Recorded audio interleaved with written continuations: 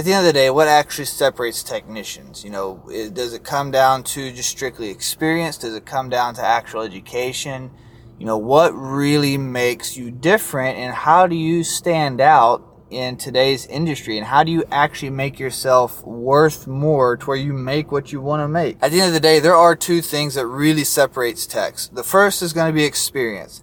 There's a lot to say about experience, and that's kind of a given, and for you young guys, it's probably one you're tired of hearing is, well, you just don't have the experience, you don't have this, you don't have that, it's going to take time. And there's a lot of truth to that. It's not the whole story, and I'll get to that in a second. There's more to it than just experience. But experience can do a lot for you, and what experience can do is it can help you really learn how to navigate some very complex situations that you may not otherwise be as familiar with. Because on the other hand, you have education. So education is something that legitimately separates technicians apart and can divide you and make you look dramatically different than the other guy who's standing beside you that you're competing against. And in most cases, you really should be competing with, not necessarily against, but regardless, you're trying to make yourself more appealing to your employer so that you have the ability to rise in the ranks and ultimately make more money. You want to be a higher level technician. There is some dramatic difference there because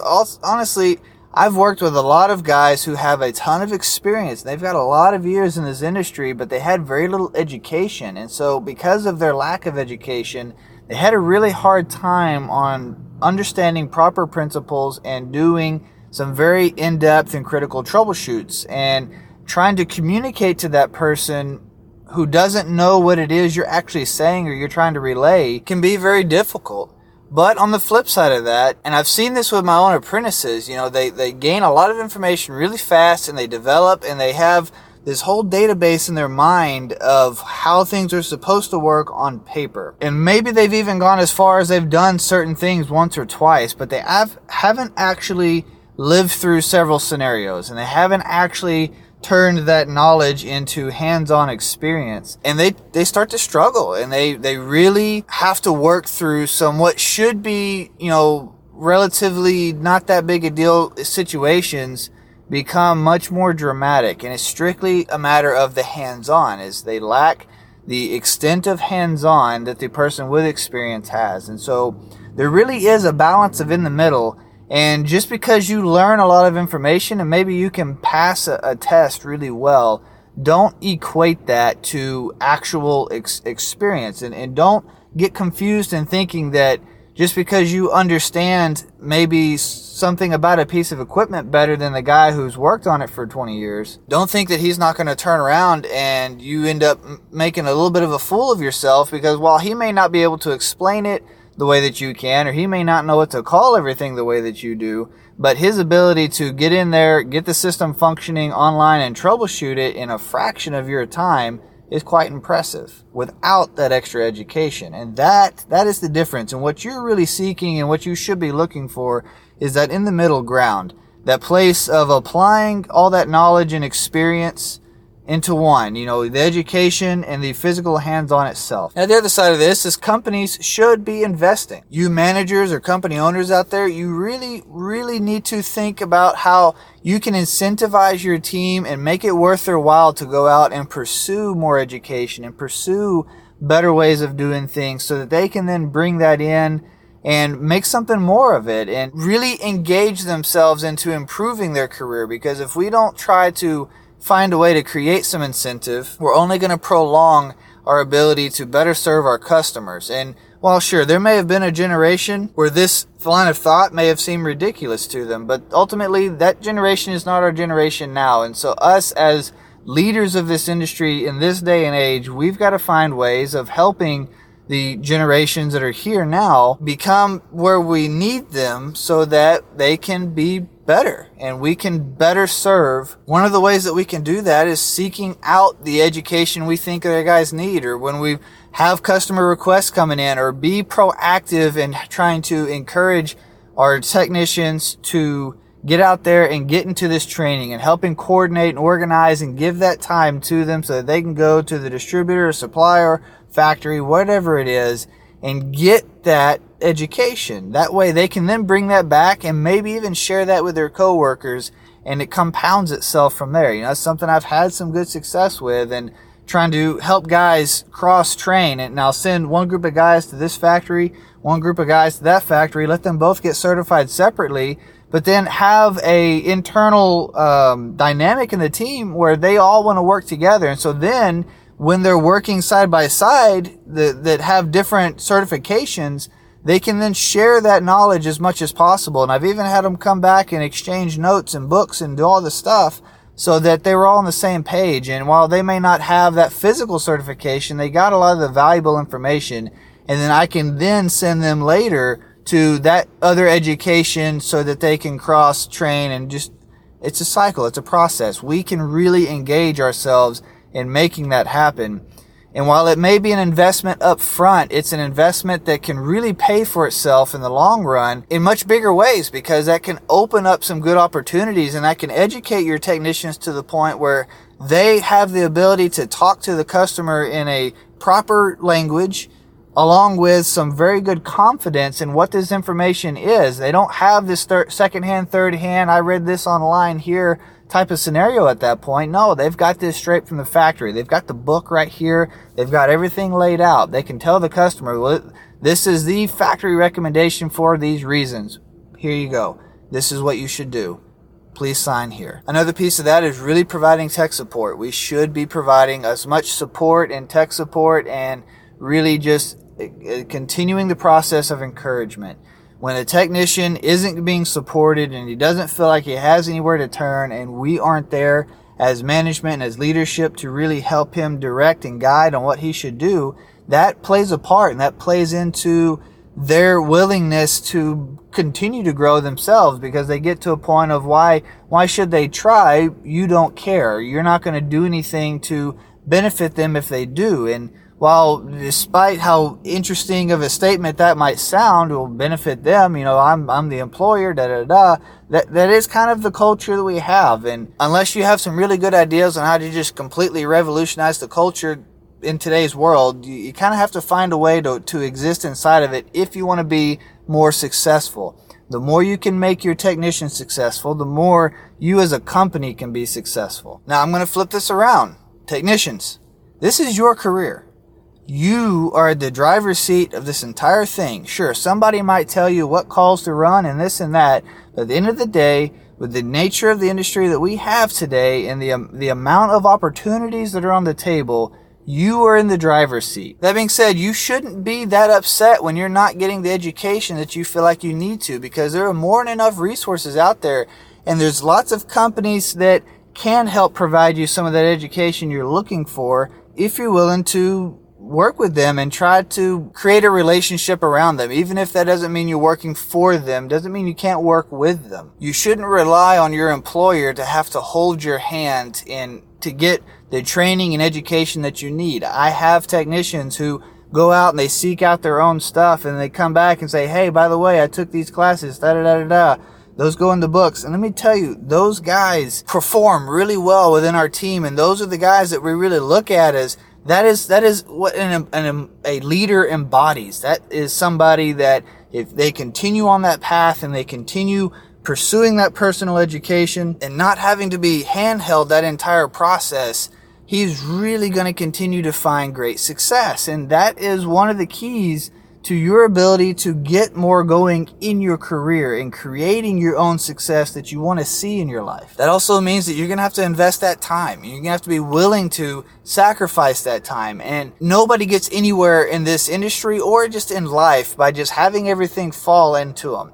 I'm not saying that there aren't the freak cases out there, but the vast majority of people that you see, including myself, this stuff didn't just fall in my lap. I've had to sacrifice more than I probably care to admit in my life to achieve the things and be where I stand, but I've positioned myself in a way to where I can very effectively take care of my family, and now more than that, I can also help others. By this podcast right here, doing this kind of thing, having this platform required years of work and just a bunch of learning and just all this stuff, right? But the point of it is I had a goal and a mission, and I wanted to fulfill that, and I had a dream in my heart that I wanted to see happen. And this is that flourishing of that happening. And it was me that had to put that time in and make that investment. Nobody could do that for me. Nobody else could step in and hold my hand. There was nothing else. It was either I made it happen in that way or I didn't.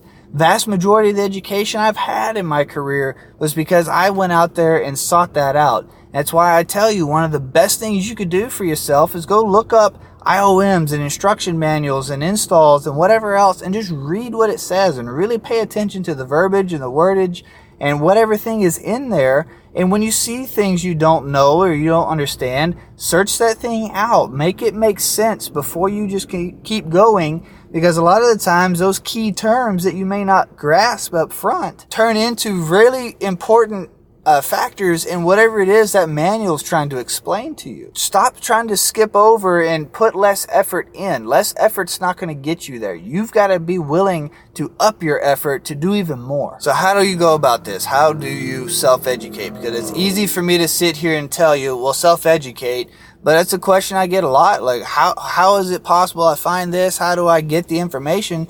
And you may not understand where that information exists, and that's okay. The first place I think you should start is start documenting the things you struggle with on a daily basis. Really, like if you're doing an electrical troubleshoot or refrigeration troubleshoot, whatever it is, maybe it's superheat or subcools, got something wonky and something about this doesn't make sense. Document that down and write that down and start to look for those patterns in those things that you see yourself really struggling with. You know, you go to this call and say, okay, well, I had a really hard time understanding why my subcooling was doing that on this one. And then I look back at my log and I realize in the last week I've had 6 or 7 or 10 calls where the subcooling numbers I couldn't make sense of it. Like I couldn't justify why I read those numbers. Okay, well, you might ought to do some research and some more digging into understanding the principles behind subcooling and all the variables that play into it. Because it's not just as simple as it's the liquid line temp and saturation temp subtracted from each other. Like, okay, that's how you get subcooling, but so what? You got a number. What do you do with it? You know, that is a way of identifying how you can take next steps for yourself, because there's so much to learn. There's so much to do in this industry. You've got to really start to narrow down what is actually a good next step for me and how can I go about applying and finding and seeking out that next step that's actually going to make a difference. Because all those subcooling calls that took you an extra hour to figure out or to come up with a solution for, you cut that hour or that extra hour down significantly. Now all of a sudden you're able to run more calls and you're having less callbacks. And that's the other side of this is the callbacks. Callbacks are a super effective way where you can determine where you're struggling or not based off of who's complaining that you didn't do something right. And that's okay. Callbacks are going to happen. I don't care how long you've been in the industry. I don't care how educated you are. I don't care what anybody ever tells you or may put you down about. You will always have callbacks. It will always be something you will have to navigate through. The best thing you could do is learn how to navigate and learn from those callbacks and what went wrong, even if you're not the technician that went back and did it. If you're working somewhere where you don't think you have any callbacks because your boss never says nothing about it, then you're probably wrong, first of all, and they probably have somebody else going back behind you and you just don't know about it, and the other technician may not even know that you were there your first time either. So you really should ask, go to dispatch or go to your supervisor, go to somebody who you can ask and be like, hey, I haven't heard about, have I had callbacks? What have they been? What's been going on? Your management or somebody should be able to give you that kind of feedback so that it can help better guide you in what you can or can't do and right? Do you see the pattern? Between the list of items you make and the callbacks you have and the things that you realize you struggle with, there should be some very common skill sets that you can begin to develop and grow in that. One of the things that I really encourage you to do, especially at an early stage, instead of trying to figure it out later when you've already got so many concepts in your head, is psychrometrics. Don't downplay the value of psychrometrics and how it plays into the refrigeration cycle. The two of these things go so much hand in hand, it is ridiculous. But yet we have a very common place in the industry where we barely pay attention to psychrometrics. And I think that's a fault of us as an industry that we should really start to pay attention to, is our psychrometric principles and how that works with refrigeration principles and the two of them are married to each other in such an intimate way. But if you haven't done enough research in that topic, you'd never know that. So I'm not saying that you should start that now. I'm just saying that you might find that there's things like psychrometrics that are the core roots of why you keep having these high humidity callbacks. Or when you get on a high humidity call, you just can't quite make sense of it. Well, again, that's a psychrometrics principle that you can work through and you can fix via the refrigeration cycle. At this day and age, Google's a wonderful tool and it can do a lot for you, and it can help you get to the terms that you need to understand, or even if you find a component you're not really familiar with. One of the best ways you can do that, and this is what I used to do, like say I found an actuator I wasn't familiar with, I didn't know how this thing worked. I could take the model number off that actuator's data tag, and I could go research it and see, first go to like Google Photos or something and find a photo of that. You still don't know what to call the thing. And then you eventually see enough, you see something looks similar, you can click on it, maybe that leads you to an actual term or a definition. Then once you get that definition, you can then continue the process of Googling through what this thing is. Different types of valves is one way you could really do this. These valves have, some kind of numbering stamped on them vast majority of the time. Even if the sticker, if it ever had one, is gone, that's fine. Don't pay attention to the sticker. Look at the stamps. Valves are a question I have to answer even with my guys all the time because they're not familiar with all the different types and styles and so forth. And so if you go in, you can examine somewhere on that body, there's going to be some kind of stamped numbers. Start searching those numbers. And if you get this whole long spiel of 10 digits and you search that and nothing pulls up, then stop. Only search the first couple of digits, or one by one start deleting a digit and then hit enter again until you get something that shows up that makes sense, that looks similar to what it is you're working on. The same principle applies to model numbers on equipment. A lot of equipment model numbers may be 20 digits long. And if you search all those digits, you're probably going to come up with nothing. And you're going to have a hard time trying to figure it out, or you're trying to search it through the serial number. That's going to get you nowhere too. So take the first few digits. A lot of times model numbers, for example, the first either 3 or 4 digits are the most critical to that piece of machine. If you were to search like a YCIV, and then you put maybe manual behind it, or you put IOM or something along those lines. Those are the two most common I use, either manual or IOM. Or if I'm trying to get real specific, I might say service manual, for example. If I know that one exists, then that can help guide that Google search into pinpointing exactly what you're looking for. Versus you're trying to put in either way too little, maybe only the first couple of digits, or you're trying to put in way too many. Google search just has too much information at that point and you're confusing it. So really think about how you're using that tool, because it is an incredible tool that most people never had. Another really effective method to take it into your own hands is talk to your distributors or talk to your local supply houses. Almost all of them offer some kind of education. A lot of the time it's free. You just have to show up, and it's not that big of a deal for your employer if you bring that to them. That's something I struggle with. I was talking earlier, I was really talking to myself about the employer thing and seeking that education out and trying to get those guys encouraged to get in it. I'm talking to myself. That's my own problem, is identifying those things and helping my team get there. And so I do have it to where my guys will bring those things to me on occasion, and it is so helpful, and all I got to do is say, yes, go do it, and they go. And that is a major deal that could really help you take steps forward, and it builds a level of trust with whoever you're working for and your ability to show how invested you are in making yourself better. An extra side tip there, the counter guys can really be a huge benefit to you if you allow them to. And so really try to build some relationships with those guys. In my experience, I've got guys that I've really connected with, and I've built a more personal type relationship with them, and it can really help to go a long way, especially when you're in a bind, or if you're in a situation where the customer is in trouble and you need something to happen quicker than usual. Those kind of relationships give them a more incentive to say, hey, you know what, we can pull this and that and get this taken care of for you, really appreciate your business kind of deal. And that's not shady or anything. That's just, that's good relationships. And you'll find that relationships in this industry have a big part as as to how easy it is to be more successful. I do want to throw in the news segment here. There is reports that heat pump sales are heavily on the rise. I know that my conversations with customers and across the board, I'm just seeing more and more and more push, and heat pump technology has come a really long way in its ability to support under really low ambient conditions outside. And especially like mini splits really push this technology a lot further forward.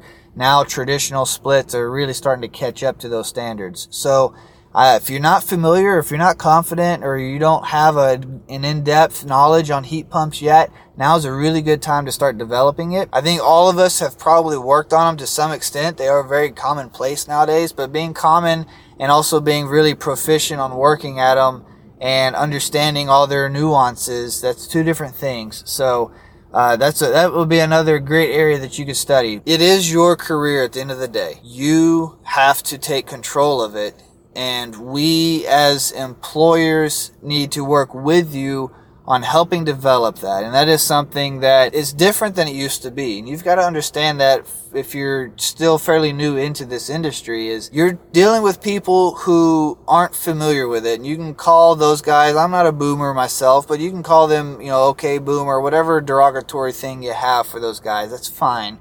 You know what? If you want to be disrespectful, then be it. But end of the day, they come from a very, very different world, and they came up in a very different trade, and that doesn't make them wrong, but part of their perspective is it's up to you to control your career, not them as the employer or as the manager. To some degree, it is almost insulting that there's an expectation that they have to put so much on the table to take care of you when they came up through some pretty rough times themselves. That's not an excuse, and it doesn't mean that they should have that opinion. You have to find some common ground at the same time. Just constantly resisting whatever it is they're trying to help you do at the end of the day isn't going to get you any further in your career. And that's my big point here. You are in control here. You've got to make the decisions that are going to place yourself in the right position to have really strong career moves. And your ability to make those decisions and make those moves on your own is going to be what dictates it. It's not going to be the training your employer decides to give. It's not going to be any of those things on your employer level. They might be able to do some little things that really help you. If you're not taking that extra steps and times and everything I've talked about here yourself, you're going to always find yourself lacking what you really want. From a company's perspective, we do a tremendous amount to support our people, provide training, and do all the stuff. And you see some of that here on this channel. It shows up between the on-site training and different things. And that might seem great to you, but ultimately, I don't see success in those guys because of all the things we do for them. The guys that I really see success with are the ones who implement all of these practices I'm talking about and really push themselves out there. Everybody else eventually somewhat kind of sort of catches up and gets there, and it's a process for them. But the ones that actually develop a strong career that are going to skyrocket the rest of their life, this is the types of strategies that they implement in their lives and the self-disciplines they have. The question is, do you have those same disciplines or no? I appreciate you guys. Check out True Tech Tools if you haven't. They've got really good selection to really take care of you. HVAC Time is the promo code that'll get you 8% off. I hope you enjoy your new year. Hope you have some good holidays. Now let's get to it.